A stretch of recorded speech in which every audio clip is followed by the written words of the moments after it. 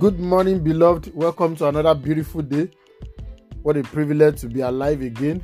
And it's my joy to welcome you to today's edition of our daily podcast, Daily Meditation. On our daily meditation today, we're going to start another series on the subject of faith.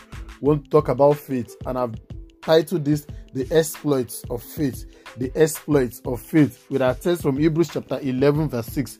Hebrews 11:6 says, "But without faith, it is impossible to please God. For he who comes to God must believe that he is, and that he is a rewarder of those who diligently seek him.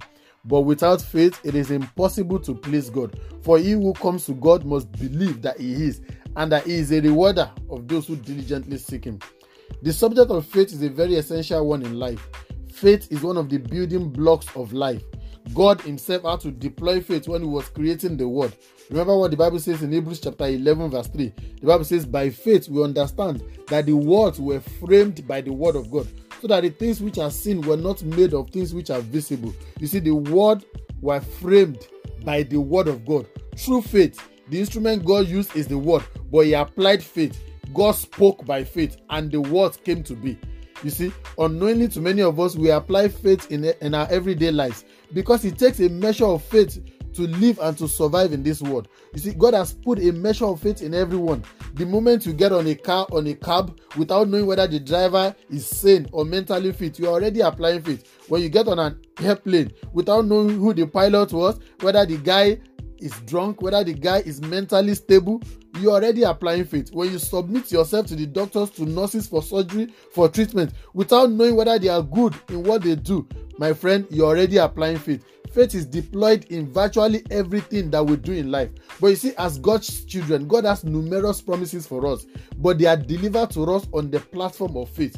We're able to assess what God has given to us or what he has promised to us by our faith in him. When faith is activated, God's promises and blessings are delivered.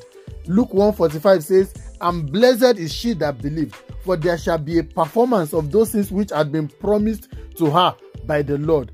Blessed is she who believed, for there shall be a performance of those things which has been promised or spoken to her by the Lord. You see, when faith is activated, there will be a performance. Faith is, in its simplest definition, means believing that something is true and then committing our lives to it. Faith is believing what God has said and running with it.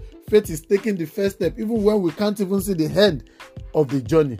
Faith is judging God as one who is faithful to his promises, taking God at his word, believing that what he has said concerning our lives will come to reality.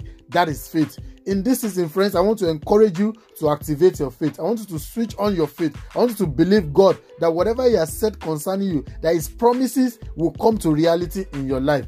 God bless you even as you obey this word, and I'll come your way again tomorrow, God's willing. Bye-bye.